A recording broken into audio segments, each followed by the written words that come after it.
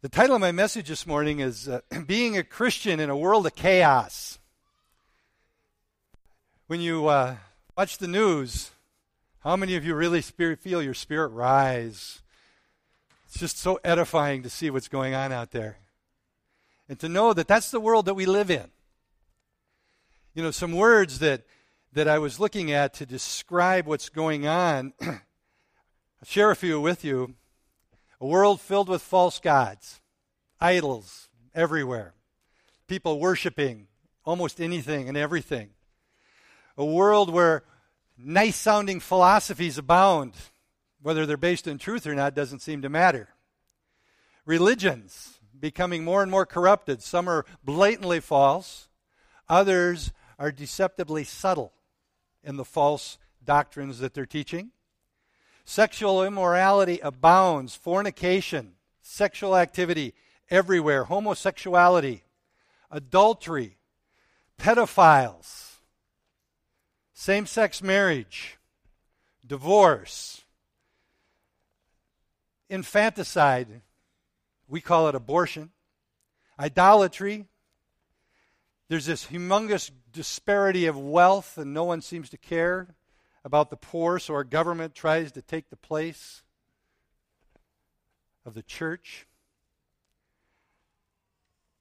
Self-gratification is the mantra. If it feels good, do it. Heck with everything else. Entertainment is becoming one of those idols and gods in our life. It's almost impossible for anybody under 40 not to be continually entertained by their phone or iPad at the very least, and all of the other entertainment that abounds. Rejection of God's truth, hatred, persecution of Christians. Sound familiar? How in the world do we live in a world like that?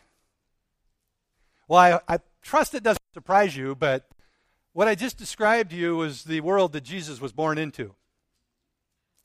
That was the world that he came into earth to set man free. That's the world. That's the description of that we call the Roman Empire. But that was the Romans. There were three main philosophies, three main powers, really, and Rome was primarily number one. But there was the governmental policies of Rome and all that they represented and all the debauchery of Rome. It's unbelievable. The Greek philosophers of the day, all that Greek mindset, all their Greek idols, Greek gods, all the astronomy, all that garbage. And then there was the Hebrew nation. And we'd like to think that the Hebrew nation was at least following their God and doing their rituals, but they weren't. A majority of them had fallen into the same traps of sensuality and perversion that the rest of the world had. Now the good news is, in the fullness of time, God decided to send Jesus to earth. And it was, in some sense, there were some good things. There was relative peace at that time because Rome was the power that bees, and they had built a system of roads that made it easy to travel, so the gospel could be traveling around on all these nice roads and cities, and all of that was a good thing. There was, because of relative peace, they could go from country to country, so there were some good things, but the world Jesus was born in was ugly. Ugly. Leaders were corrupt and perverted. So one of the questions that I ask, I think about, and I know a lot of you ask and think about is, how do we as Christians live in the kind of world we're living in and make a difference? You ever feel overwhelmed when you look at the world? And it was declared up at a meeting I went to, and Glenn and Karen were there, and one of the brothers simply declared this: we live in Rome. And what we need to do is look at what Jesus did when he came into that type of world and culture. Can't you just see Jesus confronting all of the evil with his sign and marching and saying, don't do this, don't do that, don't do this, let's overthrow the government. This government, Rome, is corrupt, let's overthrow Caesar. How many of you remember reading about that in your scriptures? Didn't exist, did it? Jesus came on a mission. He came on a mission to redeem mankind. He came on a mission to set us free of sin and death. He came on a mission to be the Savior of the world. And as I mentioned last week, part of his mission then also was to recruit those who would believe in his truth to come and do the same thing and carry on his mission after he left the earth. And carrying on that mission should be our focus, should be our mission. Now, you might be called to do some types of things in particular areas, and that's great. But we are all called to carry on the mission that Jesus came to earth. We can't save anybody. That was all him. But he says we're supposed to go and do what he did. When Jesus came into the world, it was super ugly. He didn't live in fear. I think so much of the church, so many of us at times are so paralyzed by fear, we get our eyes off of Christ and onto the things of the world. And we just get consumed with all these things of the world. And it's easy to do. I mean, if I sit and watch the news for a whole week, man, I'm not in very good shape. The things of the world, what are we going to do? What do we do with where it's headed? What do we do with our economy? What do we do with the evil that's abounding? What do we do? What do we do? What do we do? And fear settles in, or a sense that the problem's too big. We can't do anything. I'm going to just hope, as I live quietly in southwest Minnesota, all the bad stuff just goes around us. And I'm going to watch and hopefully do the best I can to take care of my family. We take on a survivalist mentality that is absolutely not God. He didn't call us to be survivors.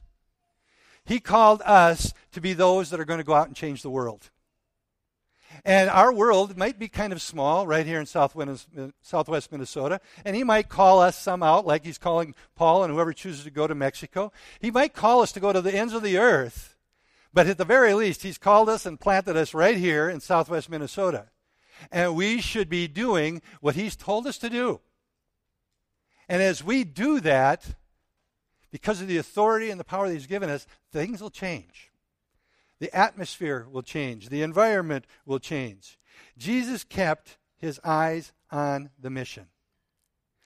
A scripture that most people are familiar with if they ever went to church in Sunday school is John 3:16. And I'm going to read that, but I'm going to go a little bit further than just verse 16. We know that God came into the world to break the power of sin and death to save the world. This scripture makes it clear, for God so loved the world, that he gave his only begotten Son, that whoever believes in him will not perish but have eternal life. Mission.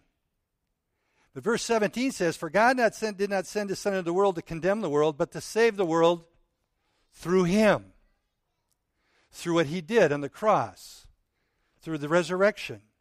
Verse 18, that's probably not up there, says, whoever believes in him is not condemned. That should be all of us. We're not condemned. Our sins are removed far as the east is from the west. We're never going to be accused of them again. Never. But whoever doesn't believe stands condemned already because he's not believed in the name of God's one and only Son. This is the verdict. Light has come into the world, but men love darkness instead of light because their deeds were evil. This is the world that we live in. It was the world Jesus was born in. Jesus is saying this at the time when he was on earth. They loved the darkness. The world loves the darkness. And the reality is it's pretty attractive to a lot of believers. There are things of the world that are darkness that are attractive probably to every single one of us in here. And if we get our focus off of Christ, off of our mission, that darkness will suck you in. The good news is we have a light that cannot be extinguished. But we need to be aware of the world and all that's taking place around us and be careful as we live in it. How did Jesus do this? How did he live his life in the midst of all of this garbage? His teaching, obviously. There's never been a teacher like him before or since. His teaching, the way he lived his life, a life of sinlessness, a life holy and righteous, an example, and it all culminated in his death and resurrection. But along the way, part of the way he lived his life was miraculous. It was supernatural. It was miracles, signs, and wonders. Jesus was the master at signs and wonders, raising the dead, healing the sick. The miracles that he performed. In John 2:23, it says this, "Now while he was in Jerusalem at the Passover feast, many people saw the miraculous signs he was doing and believed in his name." That is the primary purpose of the signs and wonders and the miracles that God performs. That people would believe he was and is who he said he was. That he was God in the flesh. And it led many to believe in his name. From his very first miracle, he turned some water into wine at a wedding feast, to feeding the 5,000, the thousands that he fed miraculously, to the casting out of demons. We see demons couldn't hardly stand to be near him. They'd come running to him, crying out, and he'd cast them out. The sick that he healed, all of these things, raising people from the dead, healing the infirm, the crippled, all of these things, so that they would believe in him, believe in who he was, to reveal his glory, to reveal his character. And by doing so, as he says, if you've seen me, you've seen the Father. So this was Jesus was on earth. This is what he did in the midst of that evil, evil culture, that evil, evil day that he was born into. And according to the Word, the way I understand it, we're called to do the same thing. That's part of our Great Commission. That's the kind of church that I hope we all want to be a part of. The kind of church that is carrying on the mission and the authority and power of Jesus, doing what he tells us to do to reveal the glory, the character of the Father, to reveal Jesus, to confirm that the Word of God is true. Now, you've probably read these, but we're going to take the time and read 4 different scriptures that say similar things, that apply to us. They're called the Great Commission, and you can read it in a number of places. First one I'm going to read is from Luke 24. Jesus is meeting with his disciples, and up to this point, they've not understood a lot of things he's told them. But now it says, he opened their minds to understand the Scriptures. And he said to them, "Thus it is written that Christ would suffer and rise again from the dead on the third day, and that repentance for forgiveness of sins would be proclaimed in his name to all the nations, beginning from Jerusalem. You are witnesses of these things, and behold, I am sending forth the promise of my Father upon you. But you are to stay in the city until you are clothed with power from on high." So we see in the Gospel of Luke, he's telling them that you're going to go. You're going to go and you're going to proclaim the good news of the gospel, but you're also going to need to wait in Jerusalem till the promise. That promise is the Holy Spirit. Till the promise comes upon you. For what reason? To receive power. In Mark chapter 16, it says to them, he says unto them, "Go into all the world and preach the gospel to all of creation. He who has believed and has been baptized shall be saved, but he who disbelieves shall be condemned. These signs will accompany those who have believed." These signs will accompany those who believed. All who believe, these signs should accompany them. And he says, in my name they will cast out demons. They will speak with new tongues. They will pick up serpents, and if they drink any deadly poison, it won't hurt them. In other words, we will be protected from danger. And they will lay hands on the sick, and they will recover. That's what those who believe in his name will do. In Matthew 28, it says, "And Jesus came up and spoke to them, saying, All authority has been given to me in heaven and on earth. Go therefore and make disciples of all nations, baptizing them in the name of the Father, the Son, and the Holy Spirit, teaching them to observe all that I commanded you, and lo, I am with you always, even till the end of the age." A couple of things I want us to just recognize in the commissioning in Matthew. All authority has been given to him. How come I always say all authority of Jesus has been given to us? Because the Scripture says when we become children of God, we are joint heirs with Jesus Christ.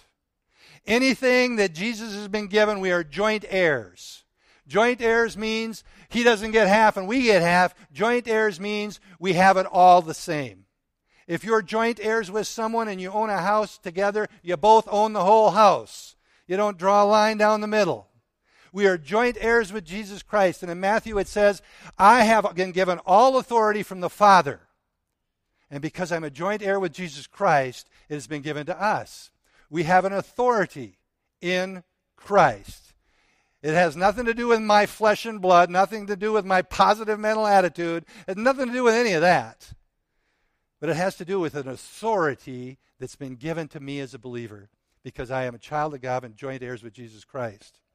And at the end of that section of Scripture in Matthew 28, it says, I am with you always, even to the end of all things. In other words, that Holy Spirit that lives and dwells in us, he says, I'm with you always.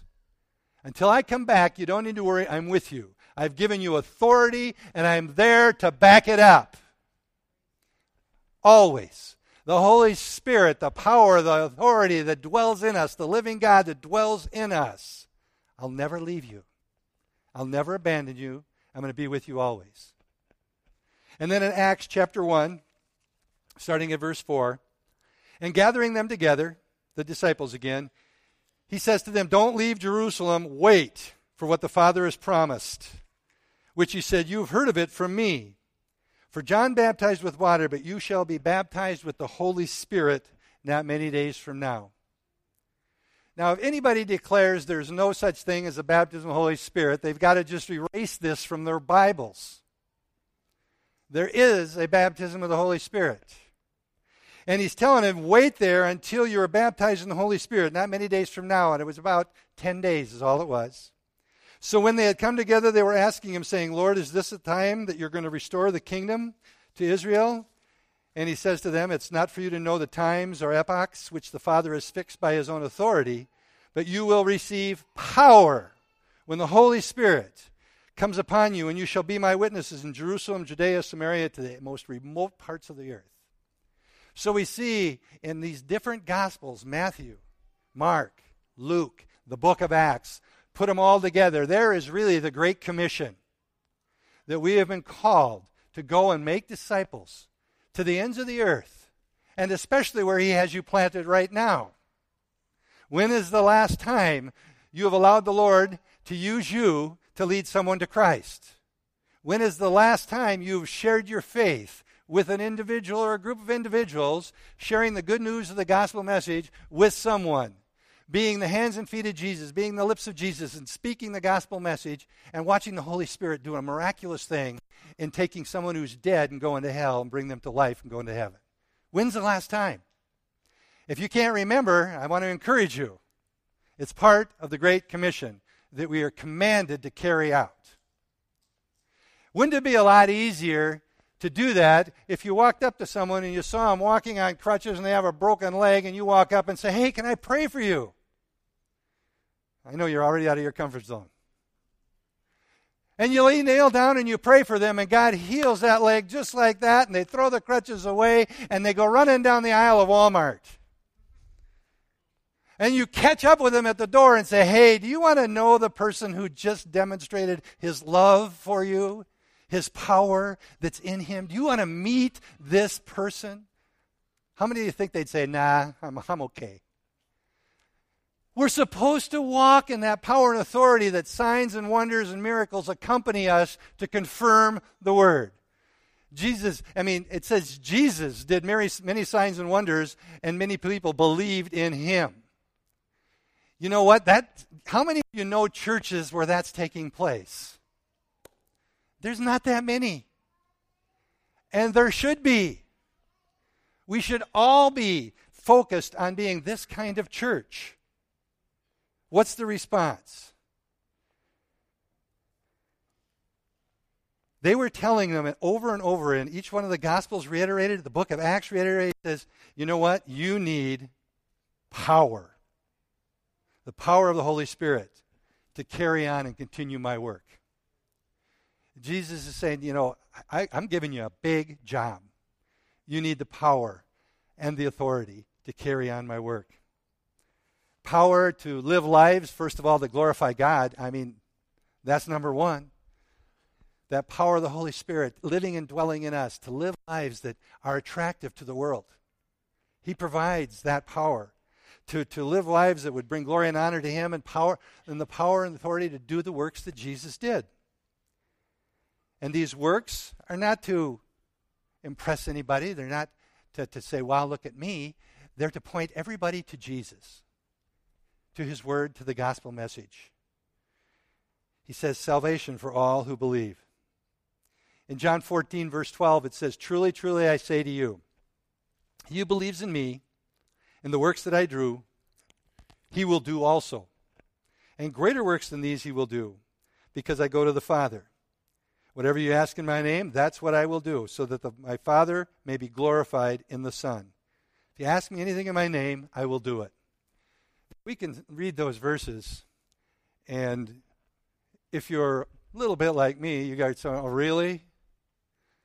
Lord, I've been doing some of that, and it isn't working so well. Therefore, I think I need to amend your scriptures just a little bit.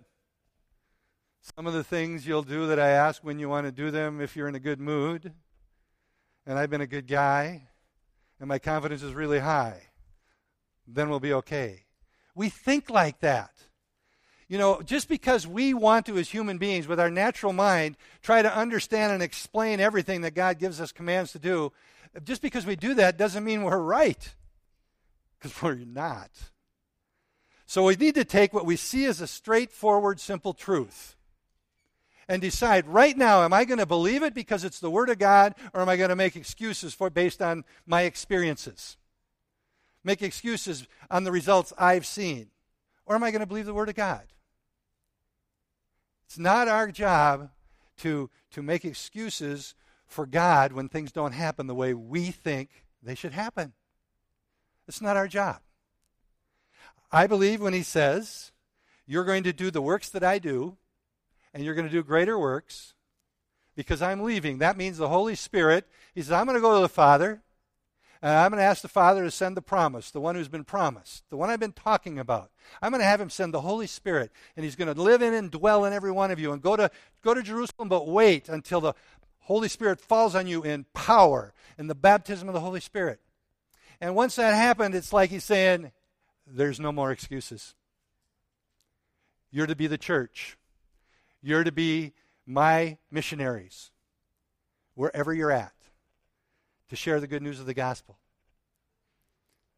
to lead people to Christ, to lay hands on the sick, to cast out demons, all these things. And He says, I'll protect you. Evil will not come upon you. I'm with you. I'll never leave you. I'm with you always.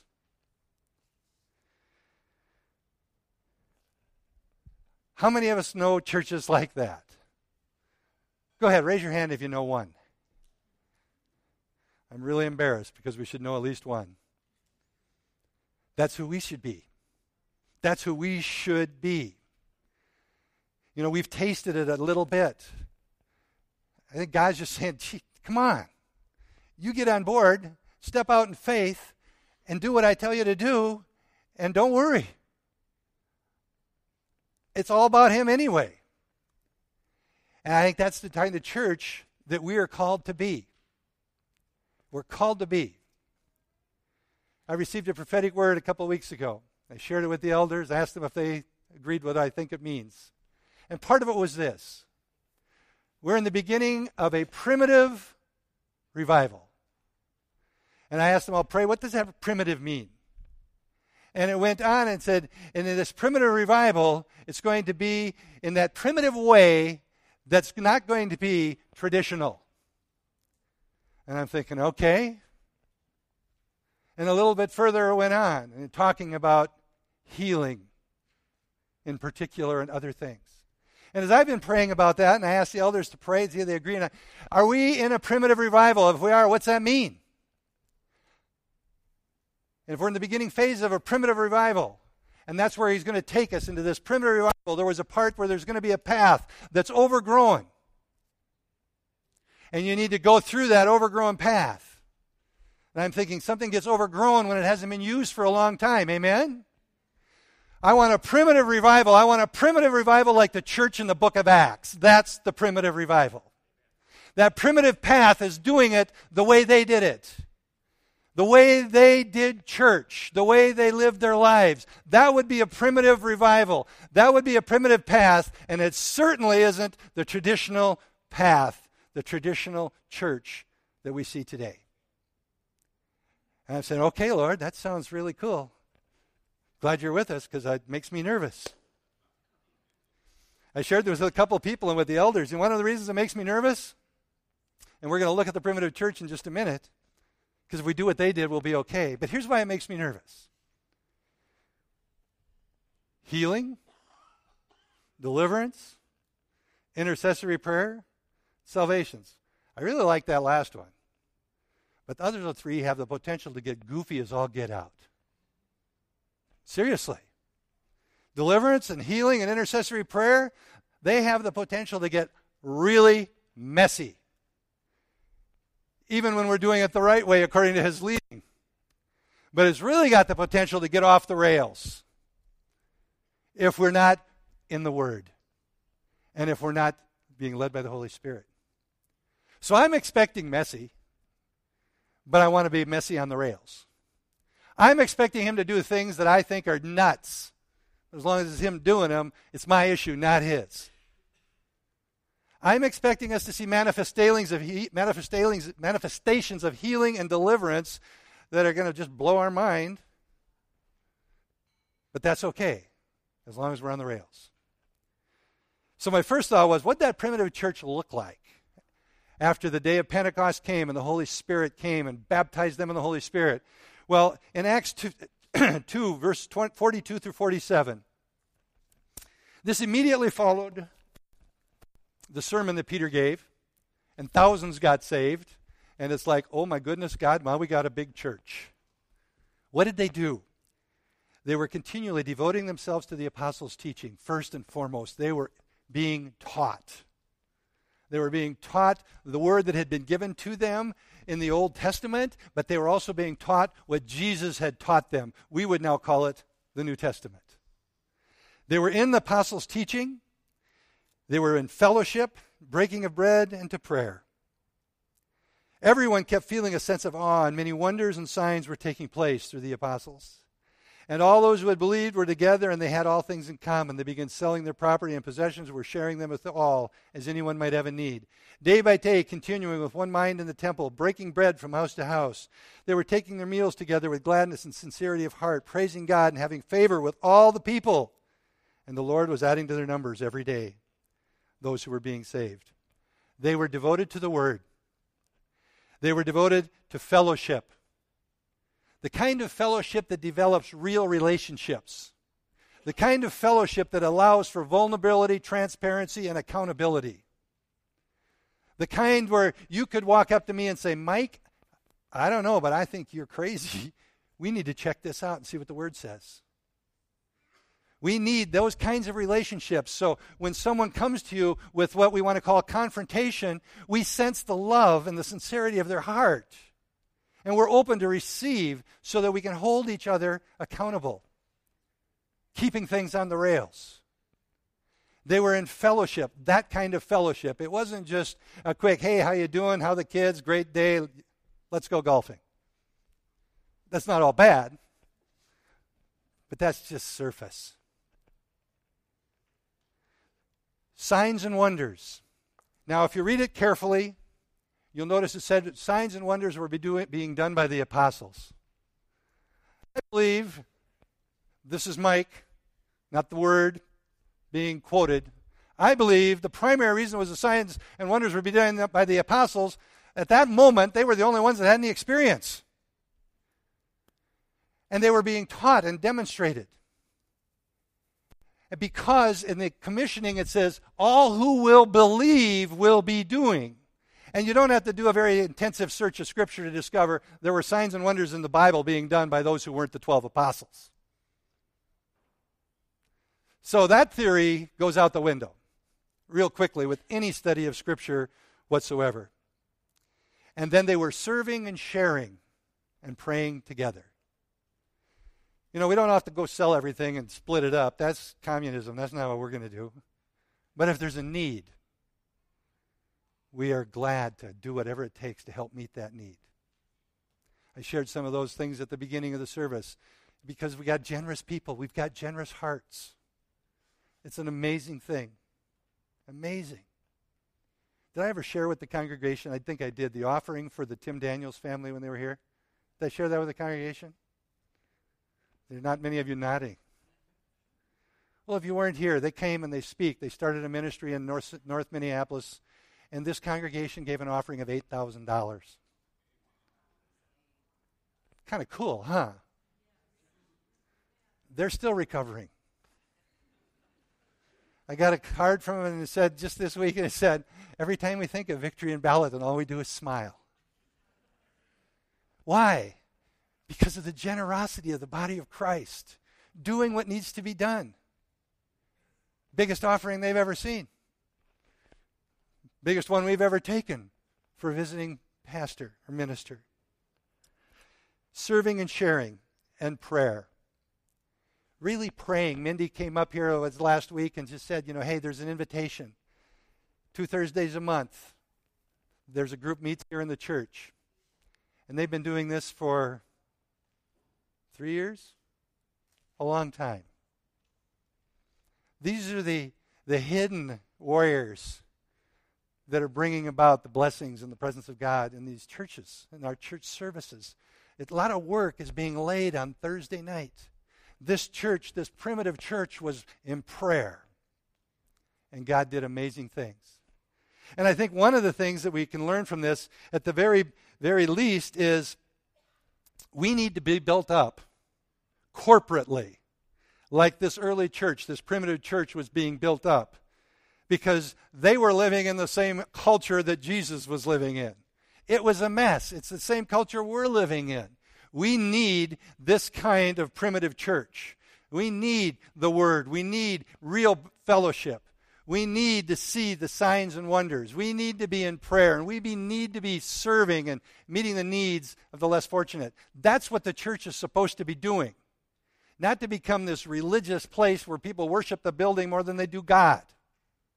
That's what we're called to be, that kind of church. And the enemy will do all he can to prevent the mission of God that he has called us to from being carried out. And carrying out this mission in a world of chaos is a challenge. There's a message that I think is very relevant that Paul wrote to the church in Ephesus in the book of Acts, chapter 20. Now, when you read this, specifically he is addressing and writing this to the elders of the church in Ephesus. So for the elders, the leadership of a church, this is critically important. But when you read it, I think it applies to every single one of us as believers as well. It says this: keep watch over yourselves and all the flock of which the Holy Spirit has made you overseers. Be shepherds of the church of God, which he bought with his own blood. I know that after I leave, and Paul's writing this, he says, I know that after I leave, savage wolves will come in among you and will not spare the flock. Even from your own number, men will arise and distort the truth in order to draw away disciples after them, or their pet doctrines. So be on your guard. Remember that for 3 years I never stopped warning each of you night and day with tears. Paul carried this burden in a big way for his church. And it's interesting where it says, when savage wolves will come in among you. The picture you have is a whole bunch of savage wolves, false teachers, whatever, coming in the door and sitting in here and getting your ear. Oh, if it was that difficult. Savage wolves are coming in amongst us all the time through the internet, through the radio, through the television, through YouTube. There are savage wolves out there that have access to the body of Christ like never before in history. It can be used for the greatest good, but it can bring in all kinds of false doctrine, all kinds of false teaching. And I want to caution all of us I don't care who your favorite teacher is. I don't care how many of his sermons you've listened to or her sermons you've listened to, how many of your teachings you've heard. I don't care how successful they are. Check them out. When you hear something negative about them, just go, oh, that can't be true. Go look. None of them are preaching a pure gospel any more than I am. There are men and women who make mistakes. And we can get so enamored with the celebrity status, we don't pay attention. Savage wolves are coming in amongst us all the time. We need to discern. We have the Holy Spirit. Be careful. How many of you know personally and can sit down and talk to and ask questions of your favorite internet social media minister?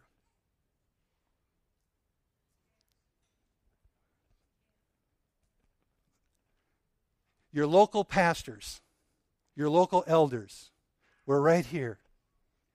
You can come and talk to us about anything, anytime, correct us, rebuke us, challenge us. That's what you need to be doing. There is nobody that ever would stand in front of a group of our people that should not be being judged from the Word of God by every single one of us. You need to be doing that. The enemy can get us off track, just like he can anybody else. I can do it on my own. You need to be checking us out. And I'm not saying there are great men and women of God out there on social media. I'm not trying to throw a blanket on everybody. I'm just saying, whoever it is, discern. Check it out. You know, if you get some radical nutcase who is so legalistic and pharisaical, it takes you about 30 seconds to figure out where he's coming from, don't listen to any criticism they have to say. But check them out. They will come in amongst you, even from your own number. There's the within thing. You know what? We can start getting a little bit of garbage from the Savage Woods, and it really kind of becomes a little favorite of ours, and we're over here spreading it amongst everybody else in here. And it may or may not be true. And it may or may not be a big deal, but it might be a really big deal. So we just need to be careful. We need to check it out. I believe that's why the way the early church gathered and fellowshipped and worked together as one, keeping each other accountable. And if you read most of the letters that Paul wrote, guess what he spent most of his time doing? Correcting churches. So it's possible. And it certainly is possible here. You need to check us out. Always. Satan will use anything. Why does the traditional church not sound like the church that's being commissioned?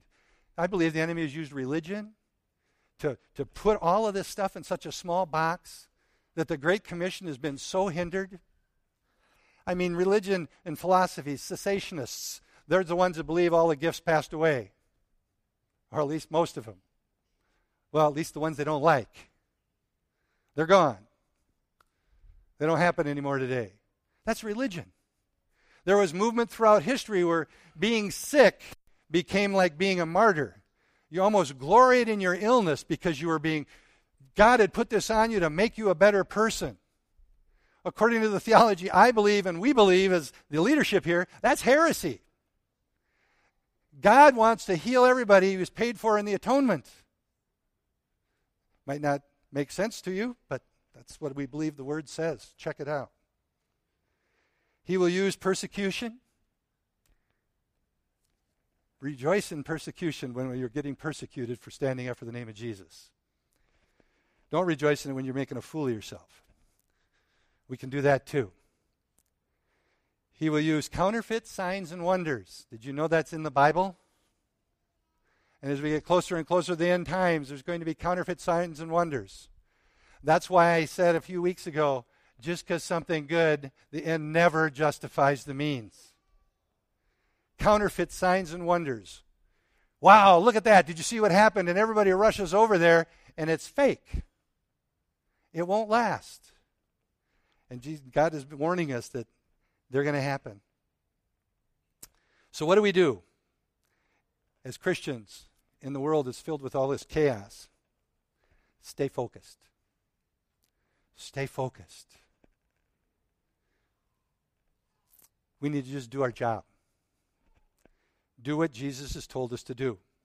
Don't get caught up in all of the distractions of the world. We need to focus on the mission. It's crystal clear what the mission is. And there are more distractions, I believe, today than ever before also. And that all those distractions aren't all necessarily bad things. Prioritize. We want to be part of a group of people where the word is going to be going out accurately, leading people to the Lord. We want to have signs and wonders that are going to be confirming the word of God. We want to see miracles, healings, and deliverance. We want to see all the gifts of the Holy Spirit in action. The gifts of the Holy Spirit are given to the church for what purpose? To build up the body of Christ. We need the body of Christ built up. We want all those things. Christ is the only hope, along with his church, for the chaos that's in the world today. We need to make sure that we are a word and a power church, believing that he is going to confirm his word with signs and wonders. And we want to be able to do this wherever he has planted us right now and wherever he would choose to send us, wherever we would go. You know, people would caution us. You guys need to be careful. You know, you're going down a path. Look around. The other churches aren't doing that. We need to realize this is not a new thing God is doing. It's an old thing. It's a primitive thing. It's what the church did in the beginning. It's what we're supposed to be doing today.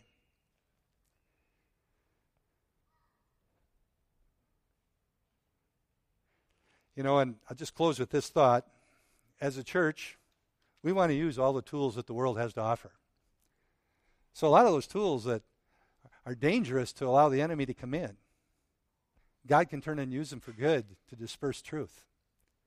So we want to, as a church, always be open to those new methods. New methods are fine. It's the message that has to stay the same. Let's close in prayer. Lord, I pray that your Holy Spirit will use anything that I've said that is of you this morning.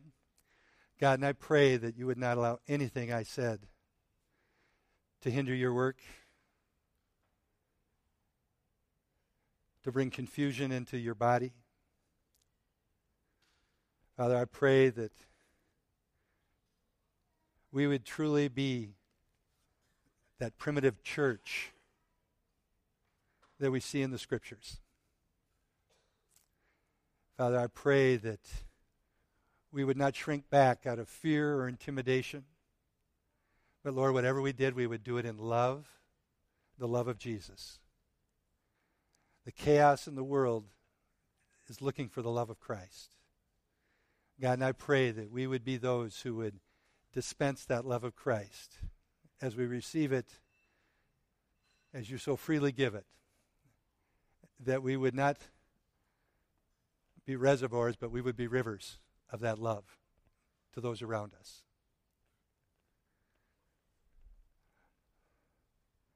We pray for a sharp spirit of discernment to see truth and deception for what they are.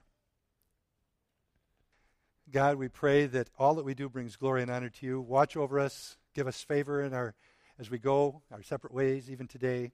We ask all this that Jesus would be glorified, his name would be lifted up. Amen.